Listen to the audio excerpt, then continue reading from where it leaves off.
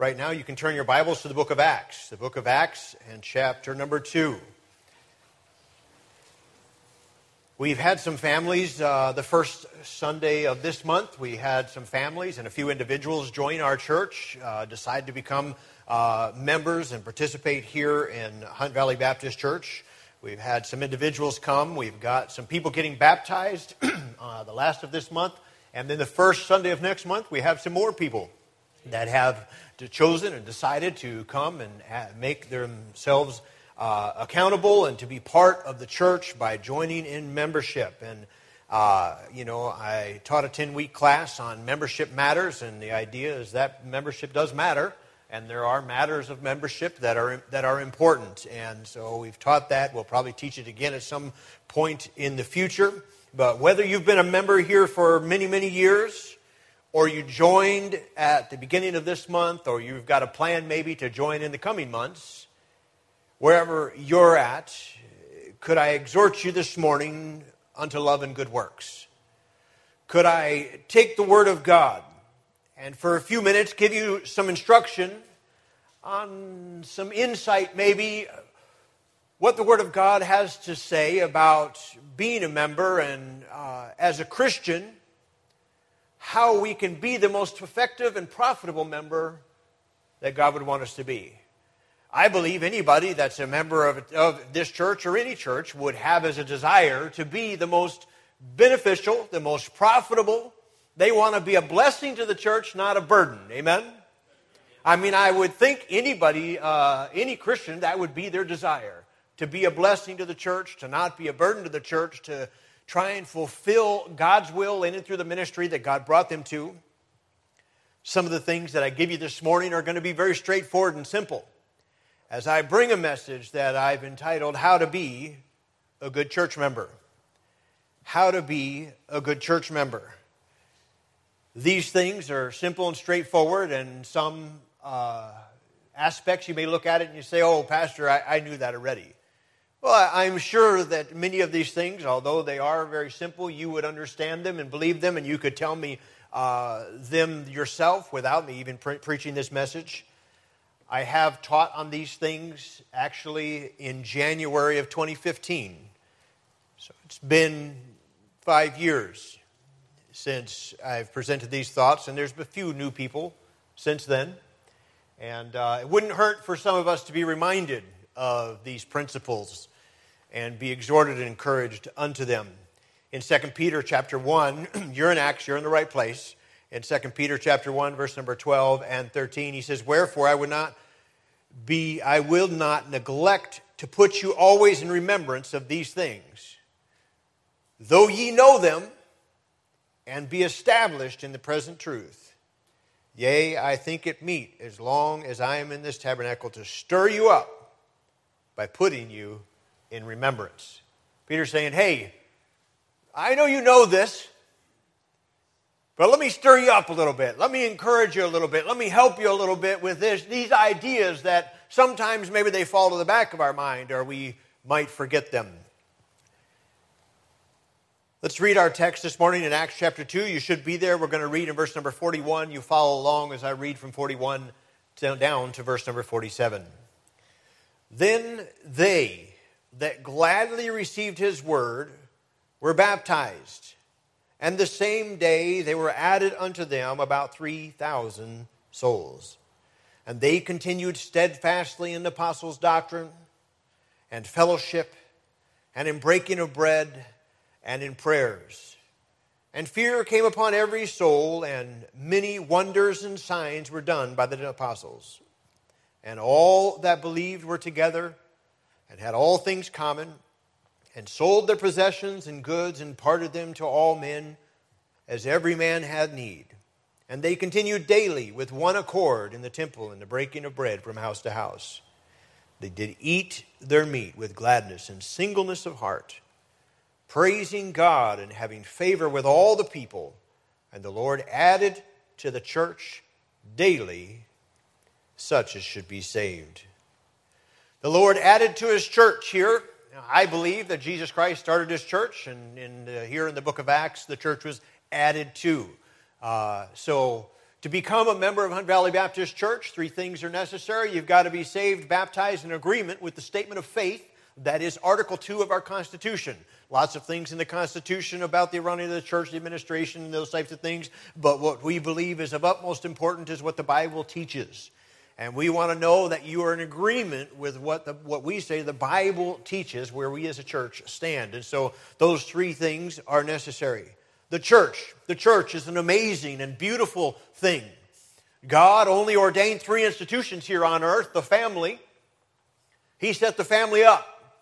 Husband and wife. Man and woman. One man, one woman for life. That is by God's plan. And they would, per God's blessing, because God is the one that gives life and God is the one that takes life. Per God's blessing, they may have children. And this one man, one woman, committed to each other for all their days, may have the joy of raising kids. And the challenge there is that we do it in the nurture and admonition of the Lord. The family unit, instituted by God. Then you have the institution of government. As much as we may like or dislike the current government, hey, government is ordained of God. And we are told in the book of Romans that we are to render unto Caesar that which is Caesar. We are to obey them that have rule over us. We are to submit to the powers that be. The institution ordained by God, as long as we are to obey God first. So if they ever say, you cannot preach from that book, the government has officially said, you cannot preach from that book. Are we, before God, bound by that law? No. Because there is a higher power, and that is the authority of God. Now, as long as they do not contradict or try and usurp the authority of God, then whatever they say, we're to obey. Even if it's taxes. Sadly. Too bad that wasn't in there somewhere, right? Lord, God even gave us a specific example regarding taxes. I mean, he must have known what we would be like, you know. This is going to be a problem. I better show them real clear here. Yeah, you got to pay your taxes. Oh, man, why did God put that in there for us? But he did. So we got to just obey those that God has ordained the powers that be, and we're to submit as long as they don't tell us to dishonor or be disloyal to God. Then he loved the church and gave himself for it. He set up the church, this amazing organization here on earth, to every believing Christian should be an active, participating part of a local, called out assembly of believers. They should be part of a church. The definition of a church is a local, visible assembly of called out believers who have been baptized and covenanted together to follow Christ. Now, I said a whole lot of doctrine in that one statement. There's a lot of things, and we don't have time to get into all of that, but I want you to know that Jesus Christ loved the church. He gave himself for it, and it is his plan that we participate and be part of a good Bible-preaching church. Amen? Amen. Well, let me give you several things. I actually have 9 things, but we're going to go quick. I hope. We're going to go quick. We have 9. I wanted to get 10 so I could have the 10 commandments for the church member, but I couldn't come up with it. Maybe you could give me one more at the end of the service today if something comes to your mind. But it's going to start very basic and then going to get a little bit deeper and a little bit deeper as to what a church member is. First of all, very clearly and understandably from the Scripture, and a requirement to be a member of our church is that you must be saved. You got to be saved. You know that just going to church doesn't make you saved. Just knowing about God or growing up in a Christian home doesn't make you saved. Doesn't give you a personal relationship. You might have religion. I was at the door a couple of weeks ago, and I was dealing with a lady, and I said, listen, religion has never saved anybody. I said, I don't much care for religion myself. She's like, you're a pastor. I said, yeah, but religion is not what it's about. It's about a relationship with Jesus Christ. It's not about a list of do's and don'ts. It's not about a keeping of these particular things in order that you might get to heaven. Hey, Christianity is a relationship with Jesus Christ. Trusting Him as your Lord and Savior. But as many as received Him, to them gave He power to become the sons of God. At some point, you have to have chosen Jesus Christ and decided to become a child of God. For by grace are you saved through faith, that not of yourselves, it is a gift of God, not of works, lest any man should boast. It's not what we can do. It's not going to church. It's not keeping the 10 Commandments. It's not being baptized. But you must be saved. This is a problem when churches begin to fill up with unregenerated people. They begin to fill up with people that don't know Jesus Christ as their Lord and Savior. People that the Holy Spirit is not coming and dwelling in their heart. You see, the Bible tells us that to the natural man, the things of God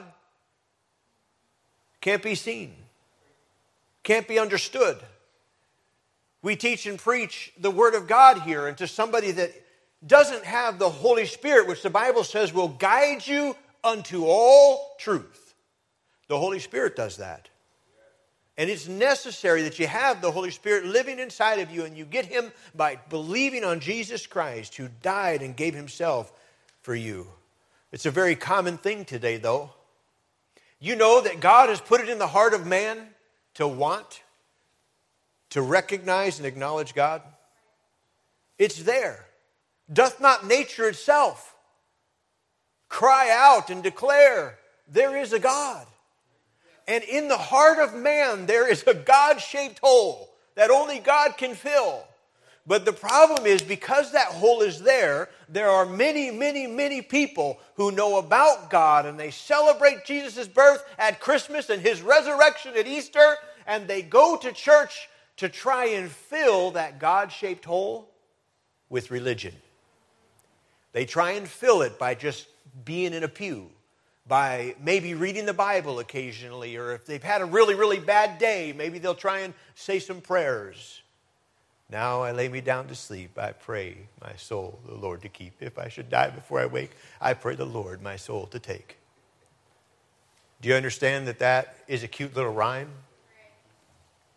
But that's not an acknowledgement of our sin and a recognition of our Savior and an accepting of Him for your life, for your salvation. The Bible calls that vain babblings. Just saying something, repeating it over and over, does not have meaning. There has to be a time where you realized you were a sinner and you needed Jesus Christ, and you asked Him to forgive you of your sin, to cleanse you, to wash you. And what the Bible says is the shed blood of Jesus Christ that has the power to wash away our sins. Paul told the people of the church of Corinth to examine themselves to see if they be in the faith. He said in 2 Corinthians 13:5, he says, examine yourselves whether you be in the faith.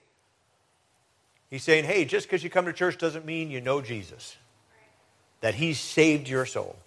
And let me encourage you this morning. Do you know that you know that you know that you know beyond a shadow of a doubt that you know that He's your Savior? Do you know that this morning? You can. These things have I written unto you that believe on the name of the Son of God, that ye may know that ye have eternal life. God said, I wrote it down so you could know exactly what's necessary to have eternal life, to be forgiven of your sins. You can know it. As much as I know I'm standing on a wood platform, I know I'm saved. As much as I know that I'm married to Mary, what used to be Samuel, I know I'm saved. I know it. There's no question, no doubt, no wonder. A church is supposed to be made up of people that have that settled. They know that they're saved. Let me encourage you, if you're here this morning and you don't know that, you don't know for sure that you have a relationship with Jesus Christ, you can know. Get it settled. Even if you're already a member of the church. Sometimes people, they felt or believed that they were saved, and they realized that they didn't know what they were doing when they were 3 years old and grandma said, or whatever your story might be. We've all heard the testimonies, and listen, you need to get it settled if you wonder. So church is made up of saved people. The second is church is made up of submerged people. Submerged, that means dunked, baptized people. You'll see all through the scriptures, every time that the testimony is given of people being added to a church, you'll see the chorus, the order of events is saved, baptized, added to the church.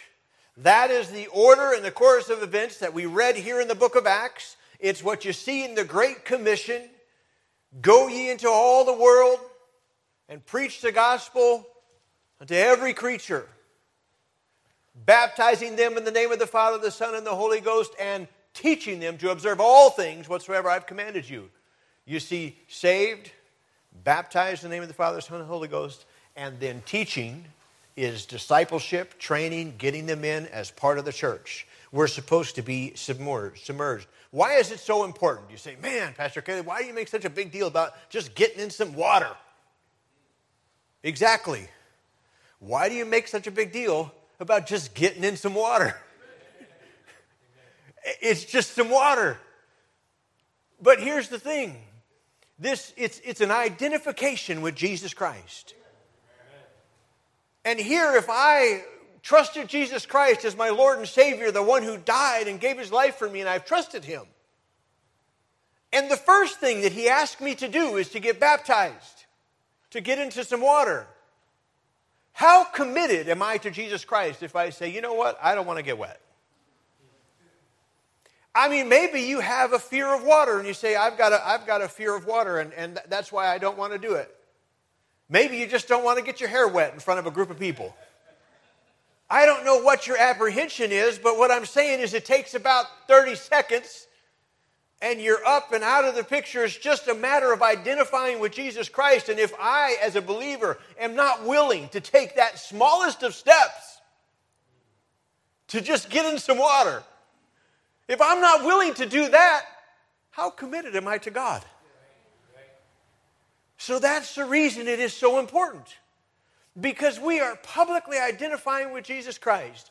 We're publicly saying that old things are passed away and all things have become new. It is a submission. You need several things to get baptized. I'm not going to teach on baptism. We've got a great lesson online that you can listen to on sermon audio. But to get baptized, you need the proper candidate. That means it has to be somebody that's already saved, because it's a picture of what you did. You say, well, I got baptized when I was 4 years old, but I got saved when I was 25. Well, then you just went swimming. You've probably been swimming a lot of times in your life. But those weren't all baptisms. Baptism comes after salvation. So you have to have a proper candidate, not somebody that's an infant, somebody that doesn't know what's going on. You have to have a proper mode. That's not sprinkling. It has to be immersion. Why? Because that's the example given to us in the Bible by Jesus Christ, and he's the one that sets the rules. So I don't get to just do what's most convenient for me. Well, it would be a lot easier, Pastor, if you could just throw a little water on me, and we could call it good, because then I don't have to change my clothes and all that. I know it's a lot more convenient, but it's important to follow the biblical example. Amen? Now, there was a story that I found some years ago, and it's quite humorous. So let me read it to you with regards to following the biblical example of getting baptized by immersion. I have a pleasant story that I wish to tell in a rhyme about a circuit riding preacher who lived in recent time. He was a circuit rider of the good John Wesley's brand. He rode the finest circuit in all the blessed land. At one of his good charges, some members, not a few, became quite sorely troubled with the word into. The good book, quite plainly in the book of Acts and in chapter 8, says they went down into the water, just as the Baptists state. The preacher preached a sermon of extra zeal and might, and to his satisfaction, he set the passage right. Into does not mean into, but only at or nearby. They went down to the water and got a small supply. But near the place of worship there lived a Sister Brown, and for her splendid cooking she had gained a great renown. Her yellow-legged chickens and her luscious cake and pies had often made that preacher roll his weeping eyes. And her delicious coffee, in all the circuit round, the preach often admitted it like could not be found. So when the preacher, his sermon with extra power and length, he loved at the Brown's table to revive his ebbing strength. But Sister Brown was a Baptist and the strongest in the land. She often reproved the preacher for changing God's command. She heard the preacher's sermon and thought on the subject o'er. Then she asked him for dinner as she had done before. She ground her good brown coffee, her kettle steaming hot, and put it at or nearby her very famous coffee pot. She poured her guest a cupful. I think it was no sin. But, dear sister, you forgot to put the coffee in. No, dear sir. That's coffee that I ground a good supply, and I put it at nearby. And if into is at or nearby, by the logic of your sermon, although I thought it rather thin, if at or nearby is into, then I put the coffee in. So if you will truly promise to no more such error teach, I will go and make some coffee just the Bible way. And at this time I will follow the instructions to the dot, and I will put the coffee into, not nearby, the coffee pot. We have to follow the biblical example. Do it the way the Bible says, not try and explain it or find some other way to make it more convenient. So you got to be submerged. You got to be saved. You got to be submerged. Then I believe that you should be selected. You should be selected. You say, oh, how do I get selected? What I'm saying here is that I believe God puts the church together. It is God's plan. The Bible says the Lord added unto the church daily such as should be saved. I believe it shouldn't be a matter of you just finding whatever church you like best. Finding whatever, boy, I really like that church. They've got flashing lights. I really like that church, boy. It's always something. I mean, these things happen, whatever. It's not just a matter of what's most convenient, but you pray and in your heart seek God's will and believe that God wants you to be a part of that church. Selected by God to go and to be a part of a particular flock of believers. I believe that you should know in your heart that this is where God wants you. It shouldn't be, I just liked it. Because you know what? One Sunday I'm going to get up here and I'm going to preach something that you don't like. At all. And you're going to say, boy, my like just changed to dislike. See ya. But that's not the way it should be. You see, if in your heart you know that God put you here, when the pastor gets up and preaches, thus saith the Lord, you have to look and say, okay, God, you put me here. Must mean you want me to hear that. By you saying that you want to be a member of the church, what you are saying is you're testifying, I believe it is God's will that we as a family submit and be a part of this church. You're not saying, boy, I just like it and I hope it continues the way it is because I'm enjoying it today. No, I believe you should be selected. The Bible says that the church is fitly joined. God puts the church together. There are people here that you're a part of this church and God put you here for a particular reason, a particular purpose. You are necessary for the completion and the function of Hunt Valley Baptist Church. And the church needs you. But do you know what? It goes the other way too. You need this church. You're fitly joined. You're put together like a hand in a glove. You say, boy, sometimes that's a pretty rough fitting glove. But do you believe you're where God wants you? You ought to believe that you are selected, that God has put you here. God said, I will build my church. He fitly joined it. As a fitly joined member, you're saved, you're submerged, you're selected. You ought to also be steady. As a Christian, you should be steady. God said in His Word that I will dwell in them and walk in them and will be their God, and they shall be my people. Wherefore come out from among them and be ye separate, saith the Lord, and touch not the unclean thing. And I'll receive you unto myself, and will be a father unto you, and ye shall be my sons and daughters, saith the Lord God Almighty. God is the same yesterday, today, and forever. He is the same God today that he was back in the Bible days, and he'll be the same God 100 years from now if he tarries that long. As believers, we should be stable. What I'm saying is we serve a consistent, stable God. He's the same yesterday, today, and forever. That means who we are, what we do, what we participate in does not change just based on society and what has become acceptable or not. It does great harm to the cause of Christ and to his church when people who say they're Christians act like they're not Christians. Does that make sense? You see how that does damage to the church? Because on one hand, I'm saying that I'm a Christian, that I believe God, that I want to follow the Bible. But then on the other hand, I'm living like I don't believe any of that. And that does great harm to the church.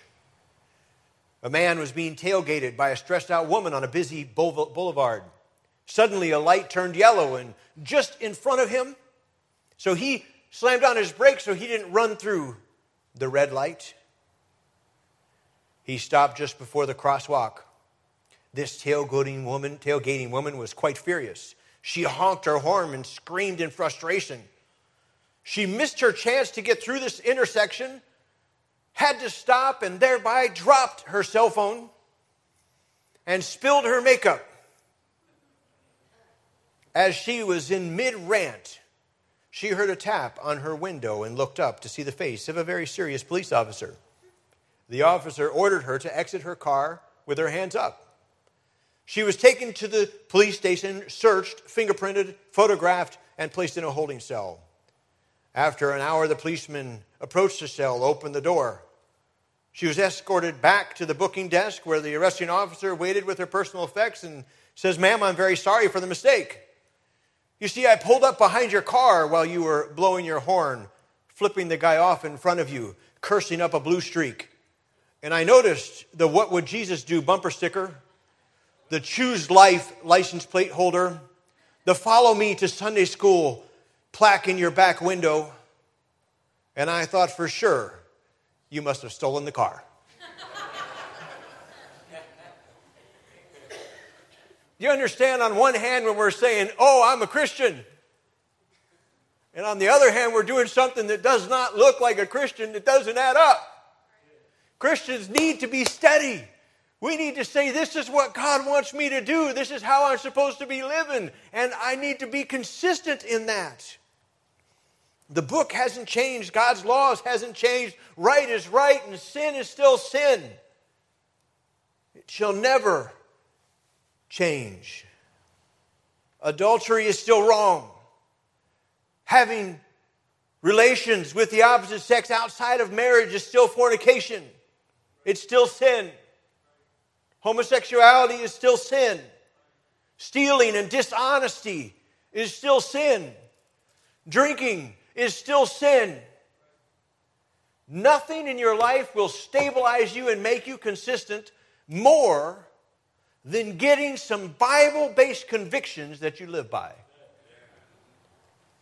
Dr. Lee Roberson said the strongest stabilizing force in the Christian's life is Bible-based convictions.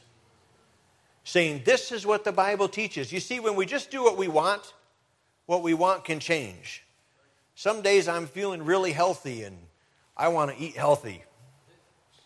Some days I really want some Krispy Kreme donuts. I don't have a conviction against Krispy Kreme donuts, amen? So I could get some Krispy Kreme donuts. But other days I think, man, I shouldn't eat that. That's not good for me. I mean, it goes back and forth. But there ought to be some things in our life that are based on the Word of God that don't go back and forth, that don't change. That we say, this is what God teaches and this is what I need to do. Any person through history who has ever amounted to anything has been an individual of conviction. Convictions that guided his life. Your convictions, of course, should come from the Word of God, and this will be a stabilizing thing which will make you a steady church member.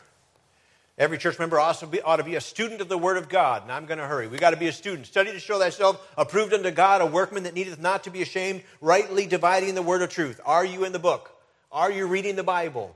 Are you spending time in God's Word? Not just on Sunday morning when the preacher's preaching it, but do you get in it weekly, daily? Do you study the Word of God? We are supposed to be students of the Word. We're also supposed to be steadfast. Therefore, my beloved brethren, be ye steadfast, unmovable, always abounding in the work of the Lord. We should be steadfast in our service here at church, serving God. God gave us a church so that we could come and serve Him. Not just soak up, not just sit in the light of the sun for a few minutes, but it's an opportunity to serve our Savior in and through the local church. It's a place for us to grow and to go. The church is God's organization where men gather and grow to serve Him. As a member, it's not just that you will be called upon to do some work. It's you ought to desire and want to do some work. You ought to in your heart say, I want to serve God. What can I do? What can I do in church? Now, there at our Hunt Valley Baptist Church, there's some standards for service. And it really shouldn't be a problem. Again, it's kind of like the thing with, well, why is it so hard to get in some water? I mean, it's just water, and it's going to be over in a couple minutes, and all you're doing is saying, okay, Lord. Go work down here at SunTrust Bank and tell them you're going to work in shorts and a T-shirt. Just tell them that's what you're going to work in. Because after all, that's what you like to wear. You tell me, come on, does that work? No, if you're going to serve there at work, if you're going to work there, you have to abide by whatever standards they have. Do you understand the standards in a particular church don't even have to be Bible-based? Because the Bible says, obey them that have the rule over you. And if those that are in charge say, okay, all ushers, how many of you have ever been to a church where all the ushers had to wear mauve coats or something like that? Had to wear some type of suit coat? I've seen it. All the ushers, that's not Bible-based. It's not they looked in the Bible and says, oh, ushers must wear mauve coats. How many of you are ushering this morning? You're an usher this morning? Okay, Brother John, you got your little usher's tag on, right? Little magnetic tag. So here you can wear whatever color suit coat you want. But you put your little tag on just so people recognize you, which is the reason why some churches say you got to wear a mauve coat. Especially in a larger church, they want people to know, oh, there's an usher. If they need something, they know who to go ask. That makes sense, right? There's nothing really too difficult about saying, hey, we even got mauve coats hanging in the closet. Do you know that if you wanted to go down here to the Oregon Grill for supper, that if you show up without a coat, you can't go in there? You say, what? How dare they? I'm paying them to eat there. And I still have to put a coat on? Yeah. Why is that all okay? But anytime the church wants to say, okay, hey, if you want to serve in this ministry, here's what the standards are. Here's what we expect you to wear. Here is what we expect you to do. It shouldn't be a problem, should it? I like Cordovan shoes. We could say, okay, from now on, if you're going to be on the platform, you got to wear Cordovan shoes. That's kind of goofy, but what I'm saying is, it doesn't even have to be something we look in the Bible and say, oh, here the Bible says we have to do this. No, it's just a matter of, hey, this is what we got to do to serve here. And I want to serve, so I'll do that gladly. Hey, pastor, if the usher's got to wear a shirt and a tie and a coat in order to be an usher, I want to be an usher. I'll wear a shirt and a tie and a coat. Amen? It shouldn't be a problem. I'll tell you what, if I want to serve in Sunday school and I want to be teaching in a Sunday school class, then that means I have to come to another service sometime during the week. Because we want you to hear the Word of God as well, not just be teaching the Word of God. You got to be fed sometimes too. So one of the rules here is if you're going to be serving, you have to come to another service beyond just the one you're serving in. So that's the rule. So listen, I don't feel bad about having rules for service. I mean, here's the standards. Everybody has standards. Everybody has standards.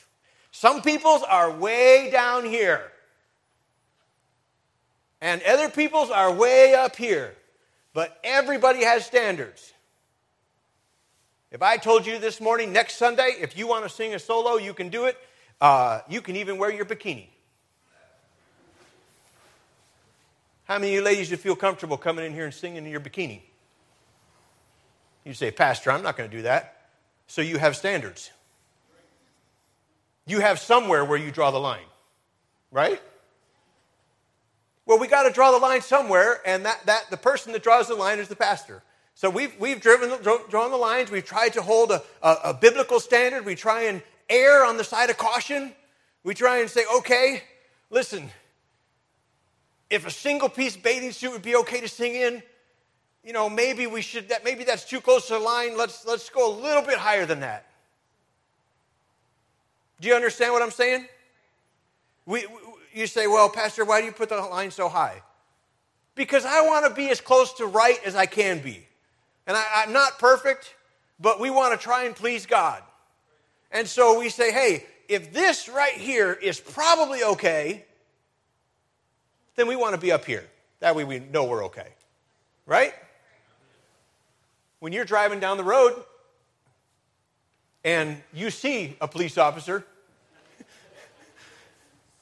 and you touch the brake and you realize that you were already going 2 miles under the speed limit, you slow down a little bit more, don't you? Like, just in case. One guy got stopped by the police, and the police, when they pulled him over, they said, sir, do you have any idea how fast you're going? He said, yes, I do. What I did not have an idea was where you were at. Because that would have changed the whole scenario here. So we got standards for service. And listen, we shouldn't get all bent out of shape about it. It's just, here's what we do if you want to serve. And we ought to all desire to serve.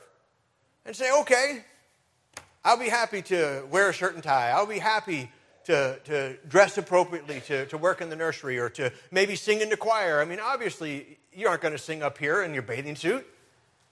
So somebody's got to pick, where are we going to say is acceptable? So we've drawn the line. And if you want to serve, we can go over these details with you, but please just have the right heart about it. I just want to serve God. And whatever is required here, I'll be glad to do that. We ought to be steadfast in our service. We ought to be steadfast in our soul winning. As a church, we've been endeavoring to do that. We're going to move on. We ought to be supportive. And they continued daily with one accord in the temple and the breaking of bread from house to house. They did eat their meat with gladness and singleness of heart. They were supportive. I'm going to fly through this. We ought to support the people of the church. Exhort one another to love and to good works. We ought to support one another. Encourage one another. We ought to support the program of the church. Whatever the church is doing, whatever program is going on. Vacation Bible School, Valentine's Banquet, Christmas Banquet, 4th of July activity. Whatever's going on in your church, you said, hey, I want to be a part of this church. I'm going to be a member of this church. I'm going to support the church. That means you support the church. Be faithful to the programs of the church. It's always hard for me to say this, but you ought to support the pastor.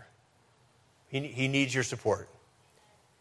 Not only should we do that, but we ought to be spiritual. Every Christian should be spiritual. And be not drunk with wine where is in excess, but be filled with the Spirit of God. This is the admonition for every single believer. We're to be filled with the Spirit of God. Not just the preacher, not just Sunday school teachers or the deacons or the ushers. Every one of us ought to be spiritual. Amen? We ought to be spiritual. Not only that, we ought to be sweet. We ought to be sweet. Be kind one to another, tender-hearted, forgiving one another. We ought to have a sweet disposition. Church is no place for a sour disposition. I mean, hey, get right with God, get right with your brother, and then tell your face that everything's okay.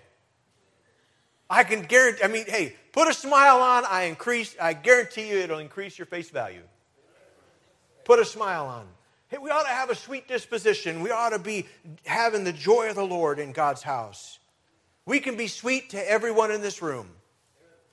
You may not like everyone in this room, but you can be sweet to them. You can be kind. You can be compassionate. You can have unity. You can be of one mind. We're to love as brethren. Love as brethren. Not like the world loves, we're to love like a brother loves, in good times and in bad.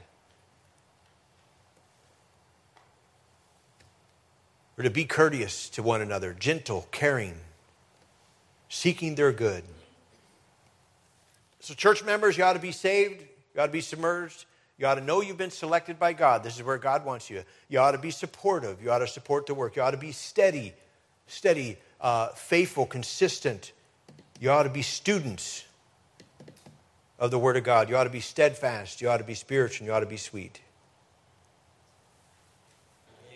I hope your desire is to be a blessing, not to be a burden. I hope your desire is to be the most beneficial towards God and His work that you can be.